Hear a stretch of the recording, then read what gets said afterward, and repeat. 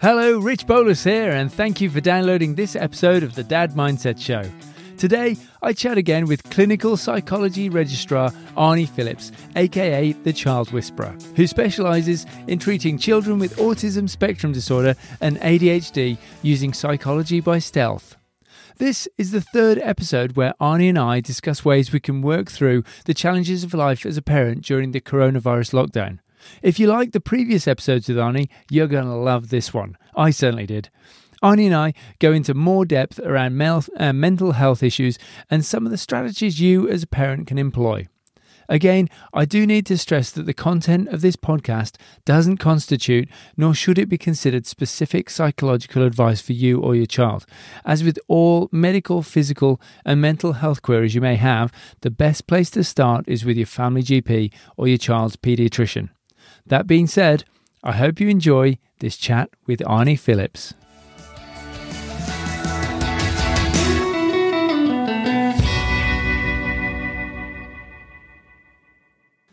Arnie Phillips, welcome back to the show. Thank you, yet again. Yeah, it's great to be back. Groundhog Week. How have you been?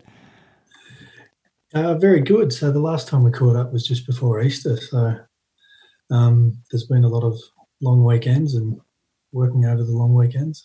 And resting. Resting, yeah. Trying to rest, trying to not eat too much chocolate and trying to actually enjoy the red wine instead of sipping through it in a daze. Yeah. We had the conundrum, which was, do we let the kids go hard on like eating all their eggs at once, or do we try and stagger it over a week? And we went for just go hard, go hard or go home. So we had a frenetic day on Easter Sunday, and I think there's only Annie that's left with eggs right now. So I think we did pretty well out of that. Yeah, you've got to pick your battles, don't you? Yep. Now, Arnie had some great feedback so far from episodes 1 and 2 of the coronavirus specials. And one of the key questions that's coming through is, what are the best mental health strategies that you can recommend for parents? That's a big question, isn't it? It's pretty, it's massive. Yeah. And to be honest, it's pretty common in the clients that I'm seeing, both child clients and adult as well, is how do we maintain or achieve that self-care or the mental well-being, especially in this chaos and in the chaos that we've got at the moment. So one of the big things that any psychologist would probably start with is in terms of the personal well-being. That's the baseline that we work on. And when I say the personal well-being, that's about making sure that your diet, sleep and exercise is all, you're ticking the boxes in those three categories. Yeah. So from a diet perspective, it's just about eating reasonably healthy, trying to eat regularly, trying to eat 3 meals a day. A dietitian would be able to give you more information or advice on that, but it can be very easy in this working from home, homeschool kind of routine to just have 8 meals a day. And have you got a camera in my hand? As anyone. Yeah. I was chatting with a client yesterday about they have like 2.5 meals a day, and I was like, definitely I have 8. There's first breakfast and second breakfast. It's like the hobbits. Yeah, I found myself doing that yesterday and today. Like, I have a pretty good, decent lunch, and then 20 minutes later I was like, oh yeah, banana smoothie with some nuts in would go really nice. And I don't know whether that was just a distracting technique, or whether I was actually hungry, or a bit of everything. I don't know. Yeah, who knows? Well, there's always a slice of raisin bread ready to be toasted, isn't there? Well, the thing is that I worry about is we're hardly moving at the moment, so there's going to be like an inflated population, so to speak. Yeah. There'll be a surge on those plus sizes, won't there? Yep. Yeah. Once we realise that we have to get out of the tracksuits and into some casual work attire. So what are you thinking, Arnie? Do you reckon it's a case of looking at the diet or planning the meals for the week and sticking to them, or maybe having an option for, an occasional snack, but preempting those things? Yeah, I think it's probably more a case, rather than changing your diet too much, it's more about trying to plan and prepare based on what you've always had. And whilst I know there's a lot of people that are kind of taking this opportunity to change their life and change the way they live and, learn a new language or do exercise every day. The reality is that there's so much going on in our lives, even though we're doing far less, it may seem. You're trying to get your head around the whole sickness side of things, that you may get sick or someone else may get sick, but then there's all the worry and stress that you're going to be getting with work and having to do homeschooling, all that sort of thing. The change to routine is massive, so you don't necessarily want to add another stressor on top of that of, I've got to go out and buy activated almonds and make sure that they're prepared 3 days in advance, and then I start cooking my meals 2 hours before I'm ready to eat. Because that's just adding more onto your to-do list. So it's really just a matter of, I think, making sure that you have sensible meals, you have them prepared, and that you're going to stick reasonably close to them. Yeah. But again, pick your battles. You pick your battles with your kids, pick your battles with yourself. If you don't feel like having, a sensible, nutritious meal for one night a week, a couple of nights a week, just don't. These are strange times. Yeah, don't beat yourself up unnecessarily. Yeah, exactly. Yeah. I noticed one of my friends had placed the rule on himself that he'd only drink wine at the weekends. And he felt that was good because he noticed after a few days of lockdown that he was hitting a bottle of wine a night with his wife. And it's like, this is awesome, but I think it's Saturday every day. And so for him, actually just going, right, okay, Friday and Saturday night, those are the nights when we can open the wine. It sort of gave that break in the week as well, which he found to be really good, and it's probably saving his liver. Yeah, exactly, yeah. No drinking on a school night. Although a lot of people listening be like, what? Take away my one pleasure of the day.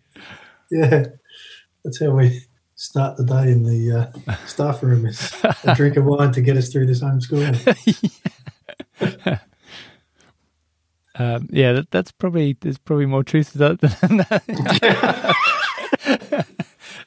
I think there's been a high stress environment in most schools over the last few weeks with rallying around to get all the homeschooling gear going. It's no mean feat by any shake of the stick. Yeah, no doubt. But anyway, I digress. So obviously balanced diet is a big one there, Arnie. And so what you're saying is, just have your routine. Don't try and get too fancy. Try something on the sides if you really like it, but don't beat yourself up if you're going too wayward, but try to control it and restrict yourself to the usual eating habits that you had before. Yeah. Don't put yourself under too much pressure of changing or adding another change into your life that you don't necessarily need. Yeah, right, unless it's a really high priority, like one or two things that you really want to do.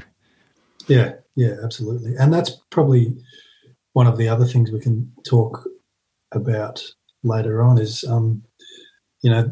your personal values. What's important to you? Is it important to you that, or where do you find joy? What adds the pluses in your life?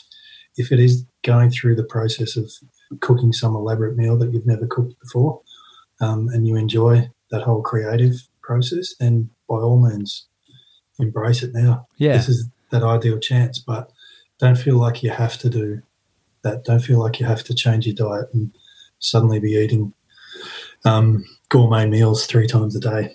Yeah, let's keep it real. Yeah.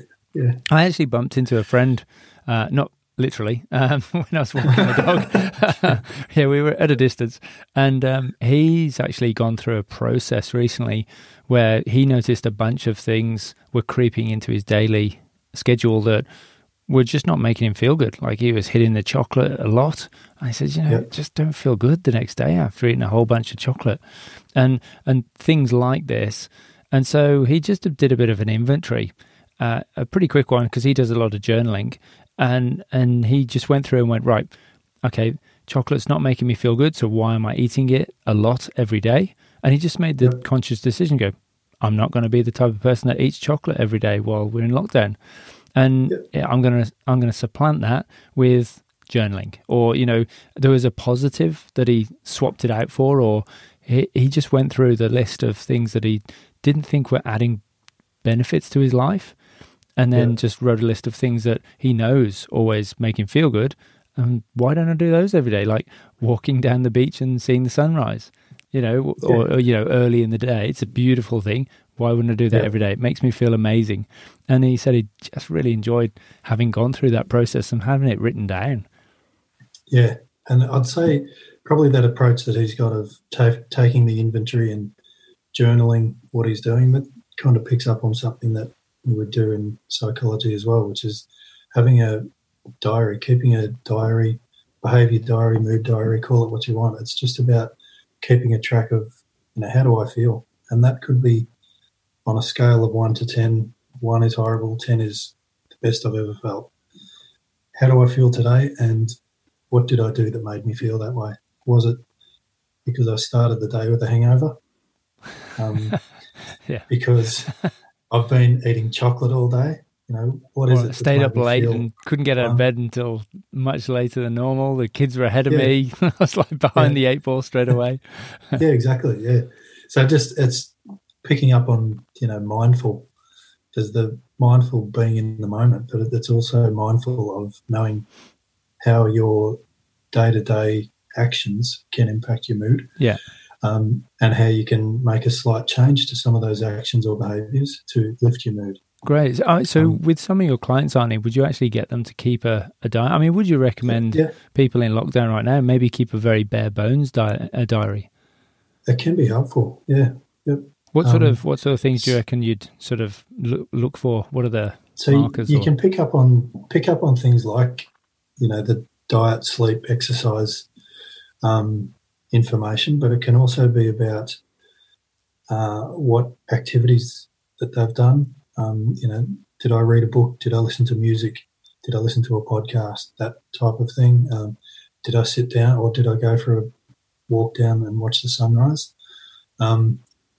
Did I have 10 coffees today, or did I have 5 coffees today? Or what sort of what was my caffeine intake like? Yeah. From a social perspective, did I call a few friends? Did I have FaceTime with my mate? Just those types of things. And you don't necessarily need to go into a great level of detail. It could just be a scale of 1 to 10 or 1 to 5 on every one of those measures, where you can just say, from a social perspective, I'd rate today a 2 out of 5 because I didn't catch up with many people, but at least I did speak with the people who were in this house. Yeah. From a social or an entertainment perspective, I'd rate it at a 4 because I listened to one of my favourite albums today. Yeah. From a diet perspective, I'll rate it at a 3. I had 3 meals at standard meal times, and they were reasonably good meals. So those types of things. So it's just a matter of keeping a basic scorecard as you need. Yeah. And then reflecting back on it. So you might, look back every couple of days and say, that was a really good day. What can I replicate out of that day to try and make sure that tomorrow is as successful? Yeah. Well, while you were saying that, it made me think of a quote I saw from, it was a list I saw from Seneca, the great sort of Stoic philosopher. And like, it was a list of the things that he tries to do daily, or tried to do daily, I should say. He's gone now. But he would try to wake up early, stick to his routine, treat everyone he met as an opportunity for kindness. He would look for one nugget of wisdom, prepare for adversity. He would write to a friend and meditate on his own mortality. And then he would put his day up for a review, like he'd look back on his day. So it kind of covers a whole bunch of those things that you've just gone through, Arnie. Yeah, it does, yeah. So, I think that idea of just like reviewing your day, just going, hey, what actually worked, what didn't? I've had a few of those introspections where, why did the wheels fall off so quickly? Especially yesterday. Yesterday was a low point. First day of homeschooling, epic fail. Got to look great in the KPIs, though, isn't it? Yeah, that's right. Yeah. Okay, no, so that's great. So obviously that's, I love that idea of a sort of a basic scorecard, Arnie. Keeping your diet sorted. You mentioned sleep and wake cycles as well. Like, what sort of things should we be looking for here, or any thoughts on that? I'd say just making sure that you're getting the minimum required sleep. So I think on average it's around 8 hours. It kind of drops off as we get older, but just making sure that you're getting the necessary hours of sleep, and also that you're going to bed at roughly the same time, getting up at roughly the same time. Yeah. There's a whole approach you can take in terms of, if you do find yourself waking up at 3 or 4 o'clock in the morning and you can't get back to sleep, then make sure that you're not staying in bed for longer than 20 minutes or half an hour. Yeah, I've heard that works really well, going into another room until you're tired again and then going back to bed, so you don't associate your bedroom with being restlessly awake. Yeah. There's also the import or benefit of knowing your pre-bed routine. So if you've got a routine that you go through, most people that or most clients that I raise this with will say, no, I've got no pre-sleep routine or pre-bed routine. Yeah, but then they'll go home and think about it and they say, well, yeah, I do. I'll have a cup of tea and I'll sit down and I'll watch the late night news, and then I'll let the dog out, take the dog out for a quick walk, and then bring it back in, and then I'll brush my teeth, I'll have my medication, and then go to bed, read a book for 5-10 minutes, and then sleep. And the body or the brain kind of gets used to that routine, even though the client may not realise that they do it. Yeah. The brain knows that it's a routine or a process that they go through pre-sleep. So there can be an advantage if you're waking up at 2 or 3 o'clock in the morning and you can't get back to sleep, then almost replaying that pre-bed routine. Right, yeah. Can trick your brain into getting returning to sleep as well. So that can be an advantage. There's other techniques that you take if the inability to achieve or maintain sleep is a bit of a chronic issue. Then there's almost a sleep deprivation task that we can take. We'll save that for another. No. Could you give us the highlight? Basically, you need to, again, have a sleep diary. Keep track of how many hours that you do sleep. Which is super easy with phones now. Yeah, that's right, yeah. So if you're going to bed at, say, 10 o'clock and you get up at 6 o'clock, but in that period of time you're only getting 3 hours sleep, then there's it can be a challenging technique for some clients to take on. But yeah, if you're getting 3 hours sleep in that period, that 8-hour period, then pick 3 hours when you do want to sleep, and you're going to bed at, say, 12 o'clock at night, and you're going to get up at 3 o'clock, no matter how much sleep you've got. So you're only sleeping for 3 hours. You're compressing the time when you allow yourself to sleep, so it forces your body to actually sleep when it can, when you let it. When it can, yeah. So, you don't sleep any time outside of that, other than, you might have a 10 or 15-minute nap through the day just to get yourself through. Yeah. But you don't stay in any longer, and you do that for 2 weeks roughly, and then add 15 minutes on, either at the start or the end. So it's an approach that I'll take with clients, but it involves a fair bit of planning. Planning, working out with the client what's going to work in their in their day-to-day routine and also in their life. Like if they've got a challenging time coming up, then we don't necessarily want to throw this in as well. But yeah, that's it. That's when you really hit you're in dire straits and you desperately need some help. Yeah. Gotcha. Yeah, exactly. Well, I was thinking there's actually no better time than now to get into polyphasic sleeping if it's something you've been putting off doing. If you've been tempted by trying polyphasic sleeping but have struggled with, what if, I have a fair bit of driving to do, it's unsafe to be super tired because, it's about 3 weeks I think most people take to adjust to it. Might be longer actually. And in those times, I've heard horror stories of people saying they've almost fallen asleep at the wheel and so on. So right now, you couldn't ask for a better forced rest to experiment with. And, you're working from home. You can have a snooze on the couch or in bed for 15 minutes in the afternoon when you wouldn't normally. So, yeah, I definitely... Now's the time to embrace it. Yep. Yeah. Like we were talking about before, if there's something that takes your fancy, then jump on it now. Yeah.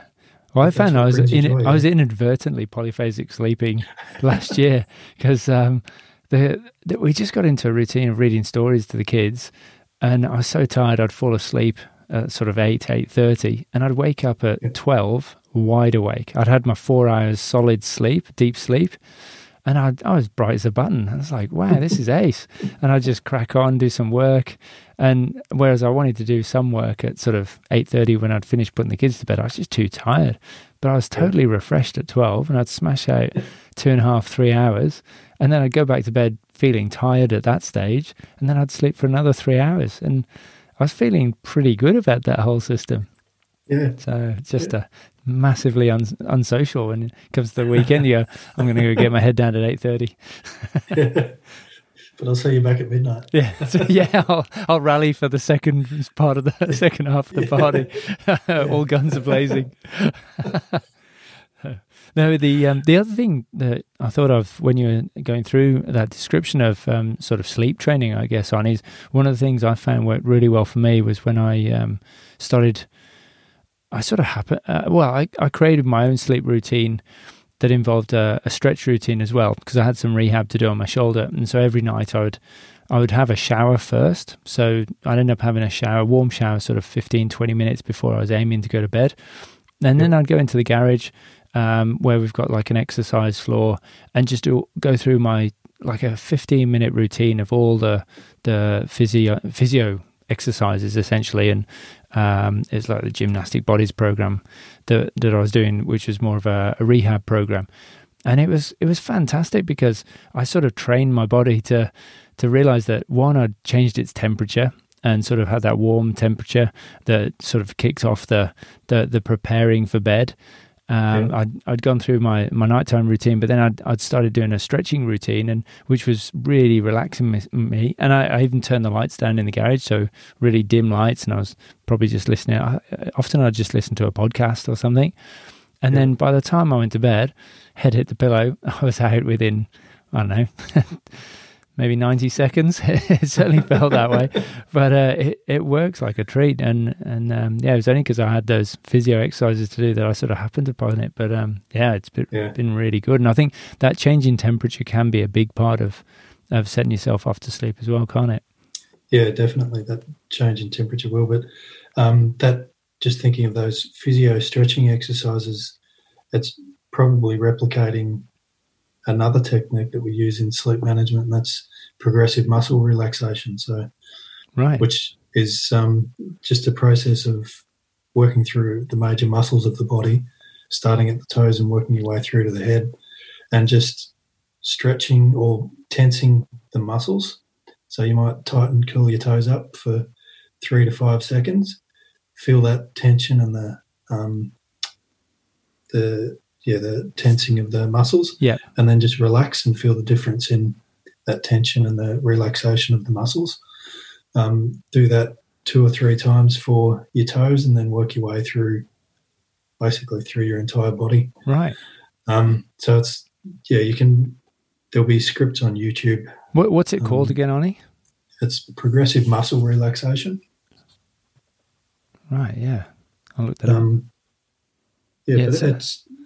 But it'd pretty much be, what you're doing with your physio routine, just stretching the muscles, getting into a deeper activated, stretch, getting some of that energy out, yeah, and then just feeling the relaxation as well.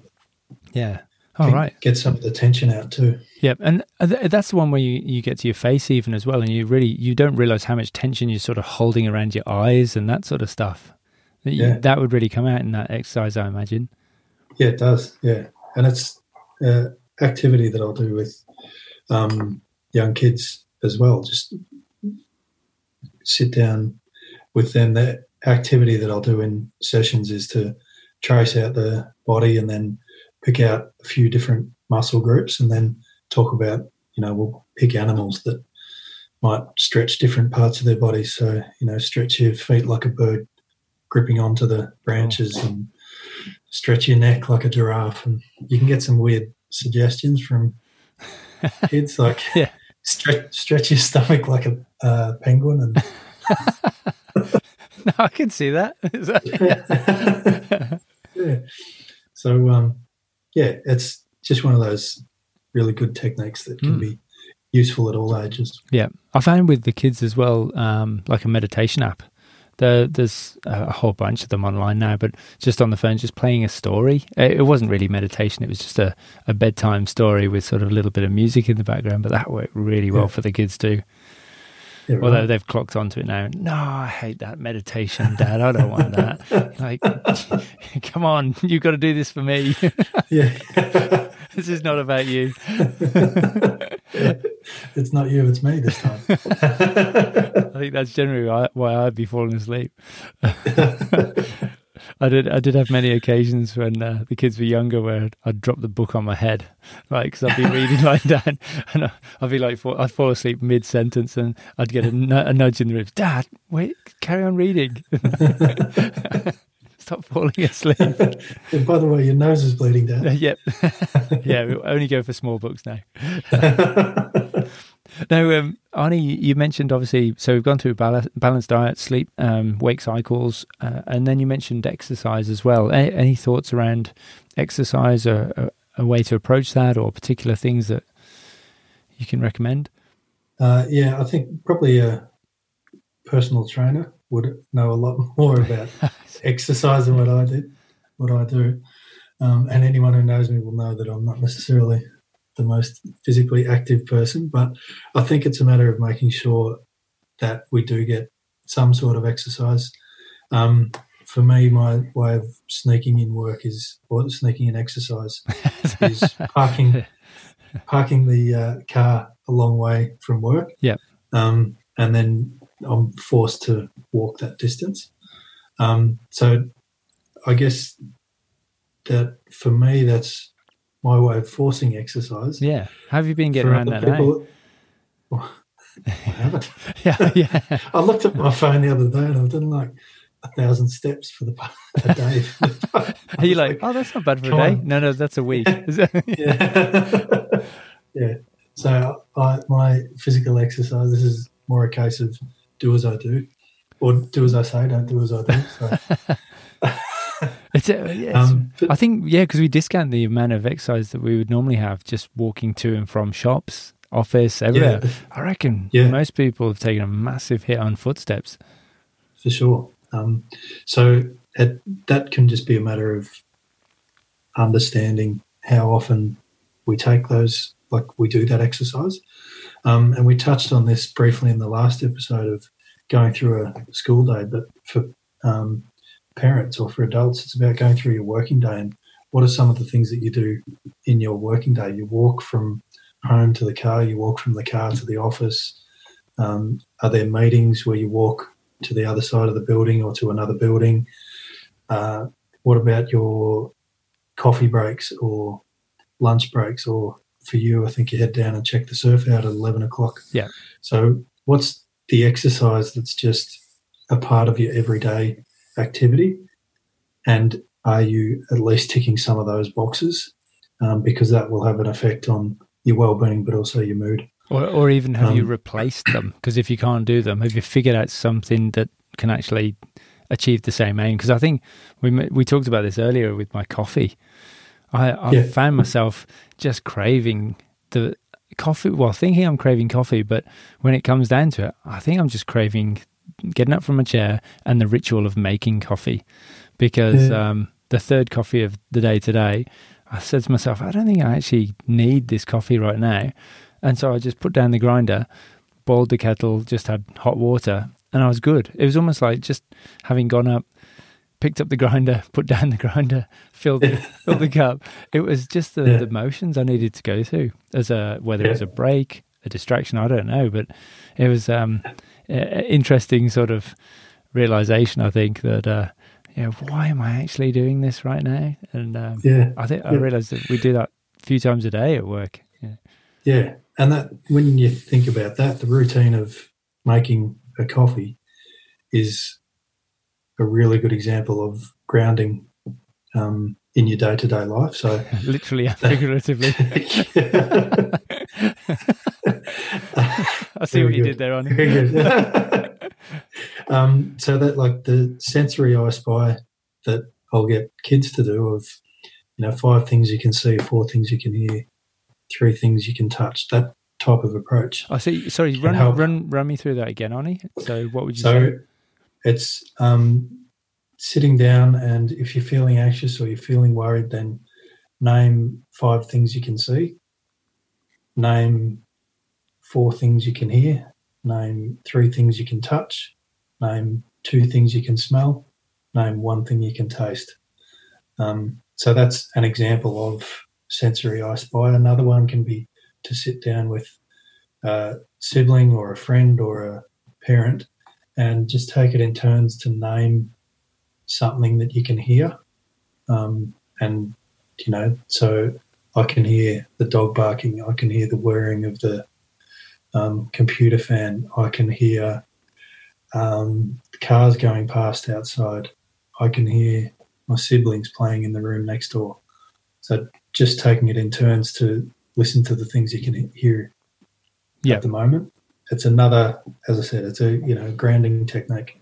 So your ritual of making the coffee is a ritual where you find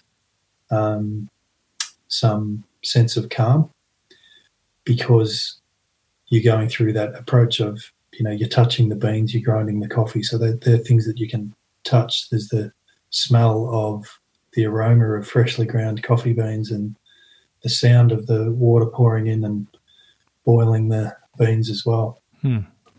I'm getting thirsty right now. Smell and the taste. Yeah. Okay, I really want a coffee. Right, have a coffee. Okay, I'm sold. All right, I'll be back in a minute. Let's just pause this. Pavlovian response. And welcome back. Yeah, that's much better.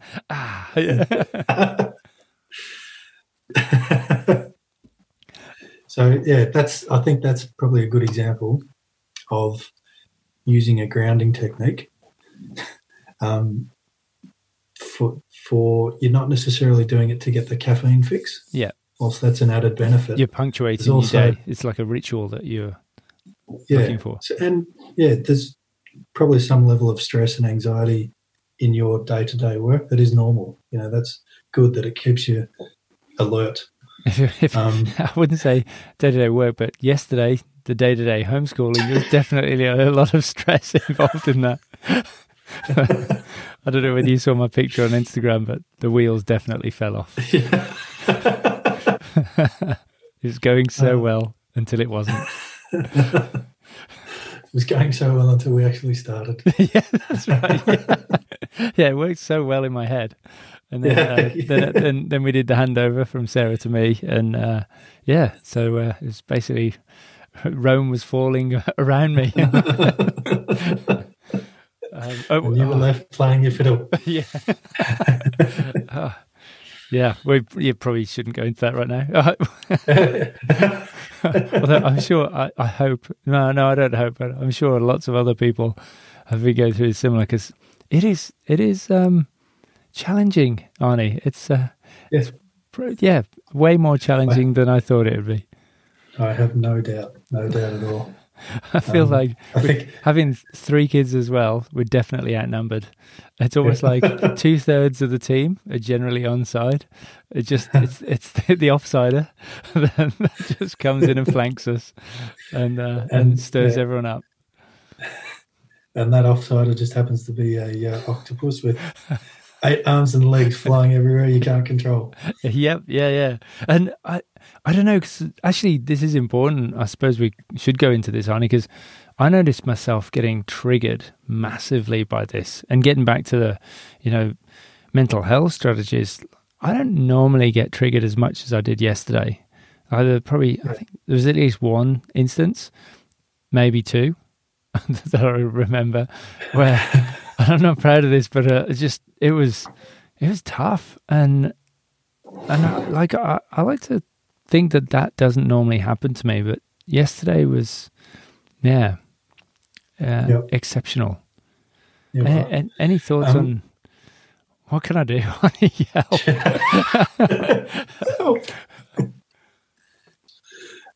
Most people are, so there's that positive approach to look at the situation that we're in at the moment. But on top of that, there's the massive change that we're all experiencing as well. And the fact that alone is bringing us a level of stress and anxiety that we don't normally experience, that we haven't faced before. And so I guess it's a matter of being aware of the fact that you're feeling that. I know when you're in the moment and you've got 2 kids under control and one flying off the handle, you might, that's the moment that you're going to lose it. But I think it's probably a case of knowing that, or accepting the fact that it is a stressful situation that everyone's in. That even though consciously it's not a stress for us, subconsciously our body and our brains are going through a level of stress, even if it's just the fact that our normal routine is upset. Yeah, it's like a residual sort of high alert. Yeah, it's something that increases, and we were talking before about the stress tank, that water tank that sits inside of us and gets filled up with different levels of anxiety. Go through that analogy. Yeah, it's a really useful analogy to explain stress and the importance of stress release behaviour. So the idea is that there's inside of every one of us, there's a water tank that fills up with stress. So, and that can be stresses about finance, stresses about relationships, stresses about work, stresses about health, all those normal things that give us the baseline of stress within that water tank. And then in order to keep that down and keep ourselves feeling normal and reasonably stress-free, we've got strategies to deal with that stress. And that can be catching up with friends, it can be exercise, it'll be diet, those things we went through before. It'll be, regular sleep patterns, those types of things. They're the tap that is on the water tank that can drain the stress levels out. The thing that we need to be, I guess, mindful of now is the fact that we've got these levels of stress, the normal levels of stress in there, but there's also these additional levels of stress of how am I going to be able to do this work when I'm not actually in the office and I don't have my colleague right next to me who we can normally brainstorm these ideas. How am I going to make sure that I get to that meeting on time? Because last time I dialed into Zoom was a nightmare and I was 10 minutes late and the meeting had finished. Isn't that a dream? Meetings that finish after 10 minutes. I know my meetings are going quicker these days. Everyone's really on it. That's great, yeah. There's those work-related stresses that we'll be experiencing that are just, and they may be just a little, a shot glass into that water tank of stress, but they're enough if you have enough of them. Yeah, and it's on top of what your body would normally be, or your whole lifestyle would normally be built to get rid of, but there's a surplus left over that you're not getting rid of. Yeah, that's right. There's, the homeschooling, there's the fact that you aren't catching up with friends, so you don't know how they're going, and they don't know how you're going, and you can't just have that release as well. So there's that stress that's building up, but in addition, we're not getting the opportunity for exercise or for proper sleep, or our diet may be worse than what it could be, or we're drinking way too much coffee through the day, or all those sorts of things that at the moment they seem good, but throw a bottle of wine on top and you got a full recipe for, for disaster. slow but just disaster. So I mean, inability to find words. Yeah, that's right. So what are your thoughts there, Arnie? Like, I mean, it's a great picture, I think, and I mean, certainly, you know, when you think that we are built to cope, or we've built our lives to cope with a certain level of inputs around, you know, negative stress, but if we're not releasing the same amounts now because our lifestyle isn't, you know, sort of processing that stress, like what other things can we be doing? Any thoughts there? I think one really helpful thing is to write it down. This kind of is probably a recurring theme for me, is to, you know, if you can visualize what it is that is causing you stress, then it's not just that unknown that's floating around in your head and causing stress as well, or it's too big to handle, or it's too wild to tame. If you can actually list some of the things that are causing you stress, and list some of the things that back in normal times, what did you do to release stress, or what are some of the things that you did that you enjoyed? So you may not have consciously done it to release stress, but the fact that you're not doing it is causing higher stress, like just walking from the car to work. Yeah, exactly. Yeah. For you, walking down with your workmates at 11 o'clock to check out the surf, you're not doing it to release stress, but it does. It has that added benefit of releasing stress, because there's the exercise, there's social, there's that grounding of, you know, looking at the surf, the break away from the screen. Yeah. Yep. All those sorts of things are coming together to help you to relieve that stress and drain that stress water tank. So being able to list out the things that cause stress and the things that help you reduce stress is really advantageous. Right. Depending how visual you want to get, you can, you know, sit down and draw a water tank. That could be the next pandemic. I like it. Drawing a water tank and draw the, you know, water overflowing and draw the water coming out of the tap, and listing some of the drops of water that's coming out of the tap, you know, labeling that as exercise and social, and those types of things that can really help.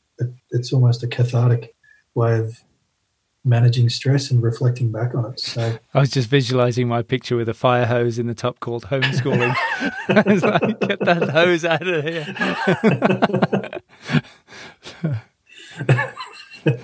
You're a bit traumatized by this. I am. Yeah, scarred. Yeah, well, you're not alone. From what I've heard, you're not alone. I'm lucky. Like, Sarah's a qualified teacher. She's a legend. You know, it's just me that's dragging the anchor. Haven't coped well with it. No. So, anyway, it's only day two. We've got plenty of days to go to improve. Yeah, exactly. The only way is up. So I guess this harks back to what you were talking about with early warning signs as well, doesn't it, Arnie? So if you've named some of those things, when they start popping up in the day as well, I mean, would it, or do you think of the early warning signs more of like maybe a feeling, or, you know, something that, you know, is occurring physiologically in you? Is that more what you're thinking? So the early warning signs will be, it could be a physical feeling that you've got. It could be a thought that you have, and you may not be conscious of those thoughts, but... Or a muttering under your breath. Yeah. I did a bit of that today. Yeah. But I noticed it. That was the good thing. Exactly, yeah. And that's the first step, to acknowledge it. But I think if you can be aware of some of those feelings in your body, you know, it may just be that you notice that your shoulders are up around your ears more often than not because you're walking around with that kind of tension. Yeah. Or it could be that you're tapping your hand or tapping your leg a lot more. That could be your warning sign.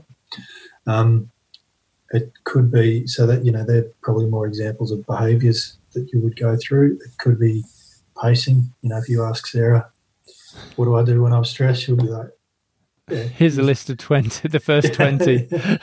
Yeah. Come back when you've got those under control because there's another 200. Yep. The thoughts that we mentioned before, the feelings, and then the behaviours, so the actions that you kind of go through. Yeah. And then obviously others won't know the physical sensations that you feel or the thoughts that you have, but if you verbalise those thoughts, like, do they know that Dad's muttering under his breath? We didn't hear what he said, but we know that when he's muttering under his breath, shouldn't be repeated. Yeah. It's not a good sign. Yeah. We don't want to know what he's saying. No, it's a good point. But when you were saying that, I mean, previously about the shoulders thing, I was thinking if you actually recognise that that's one of the telltales, then, I mean, building in like a stretching, session twice a day or something like that could actually preempt that and head it off at the pass, couldn't it? Yeah, it could. And also kind of being aware that, all right, once my shoulders start to go up, then I'm going to be a bit more agitated. I know that today I'm agitated. I know I'm on edge.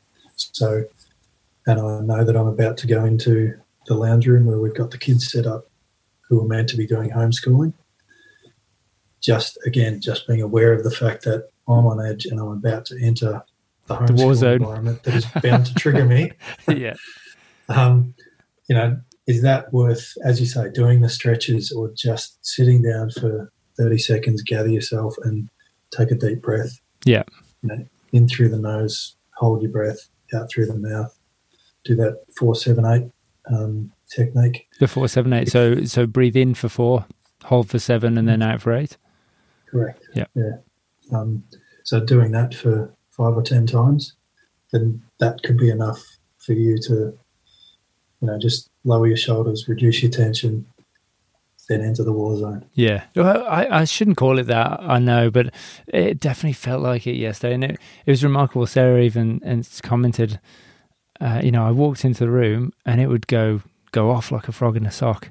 I'm like, what the hell happened here? Not in a good way. And she said, look, yeah, well, it was under control. Like, what did happen? She wasn't blaming me, but we were both noticing that as soon as there were 2 parents in the room, all of a sudden the gloves were off, like the decibels raised, and the antagonizing kicked off. And I mean, maybe it was like what you said earlier when we were chatting about when you had 2 teachers in a classroom. The dynamic's broken, and the kids know that one teacher that's looking after them doesn't have the full attention on them, and so they start playing out. Right. Yeah, and it's years since I was in a classroom, as I said, but I remember we could all be, or most of us would be studiously paying attention to what's on the board or working through our notepads, just keeping our own business. And as soon as someone else walked in, if it was a student from another grade or a principal or a teacher or a parent or a visiting, some sort of visitor there to present something, then things would go chaotic. Right. Okay. So mental note for tomorrow. Okay. So just sneak into the room. Yeah. Do you think there's also a part to play with actually having that discussion with your partner about, hey, when you notice this going on, can you just mention something to me? Or like, could there be some, can you obviously work together to sort of, not, because I know you probably could agitate if someone said, hey, you look pretty stressed right now. Like, don't call me stressed. But actually having that conversation beforehand and coming up with a strategy between 2 of you of just going, let me take it from here or something like that. Yep, definitely. And as you say, there'll be something like, don't call me stressed. If that's another antagonist for you, then pick the safe word. That Yeah.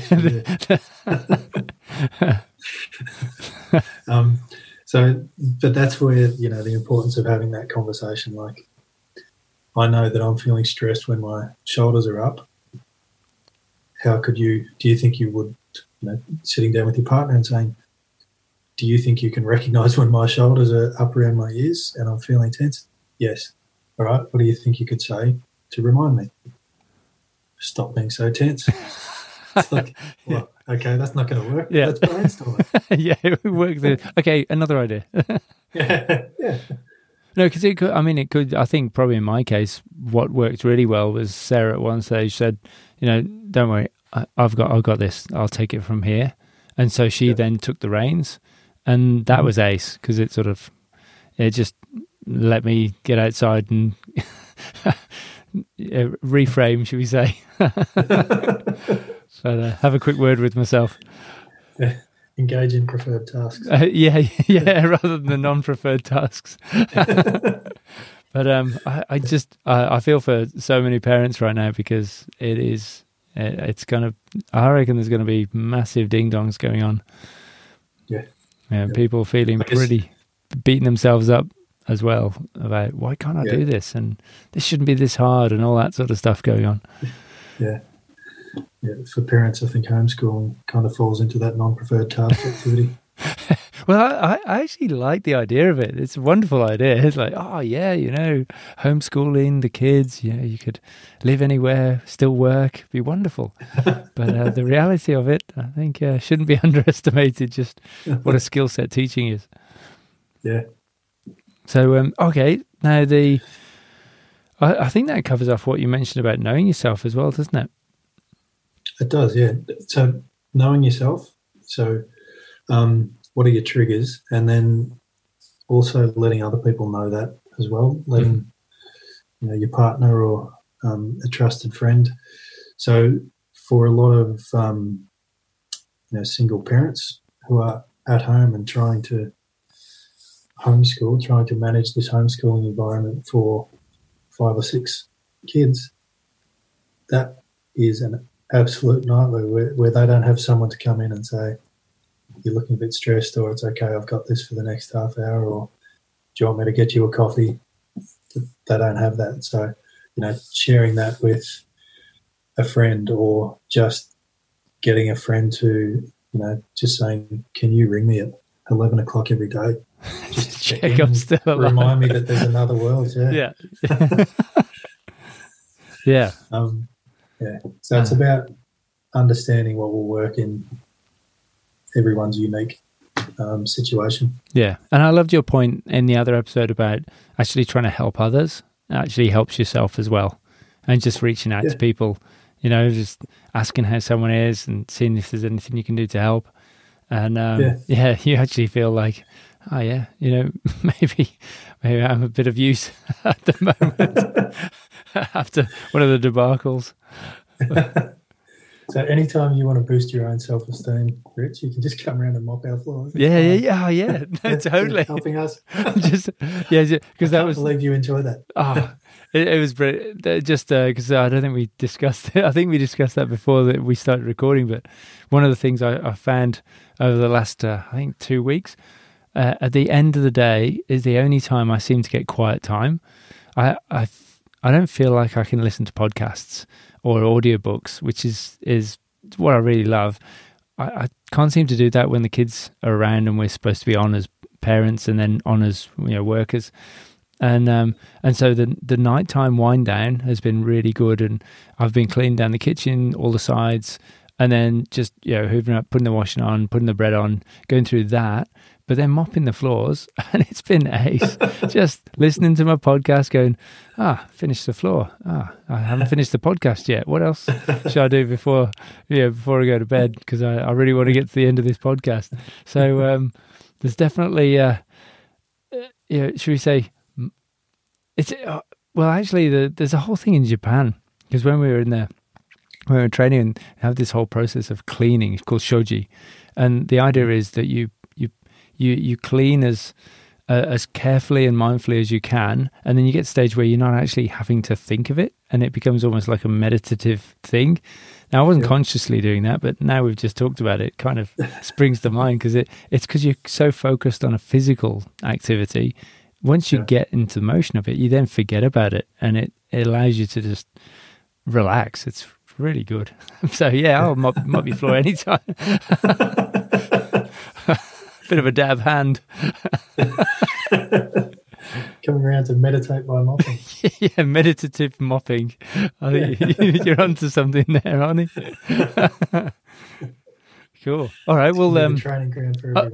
On that note, floor's not going to clean itself, Arnie. Right. Well, that's been brilliant, Arnie. There's massive amounts of gold in there, and really appreciate you taking the time to chat with us, and I say us, I mean me, and share with the listeners. I haven't got my imaginary friend here, Wilson, on the volleyball. I totally need to put one up behind me. You do, yeah. I expect it to be there next time. Yeah. Just like Tom Hanks on Castaway. But that's really good. I really appreciate it. It's been fantastic, Arnie, and I look forward to our next installment. Thanks ever so much for listening. I hope you enjoyed that conversation with Arnie as much as I did. If you liked the episode, please tell any friends you think would also like it. It's a great help. If you or your kids are particularly struggling and would like to reach out to Arnie, I'll put some links to his practice in the show notes. Arnie and I are going to be recording more of these conversations to help families deal with lockdown. So if you have a question you'd like to ask Arnie, or if you have a particular challenge you think would be useful to share, please email it through to me at rich@thedadmindset.com. I hope you stay safe and sane, and until the next time, enjoy your caffeinated beverage.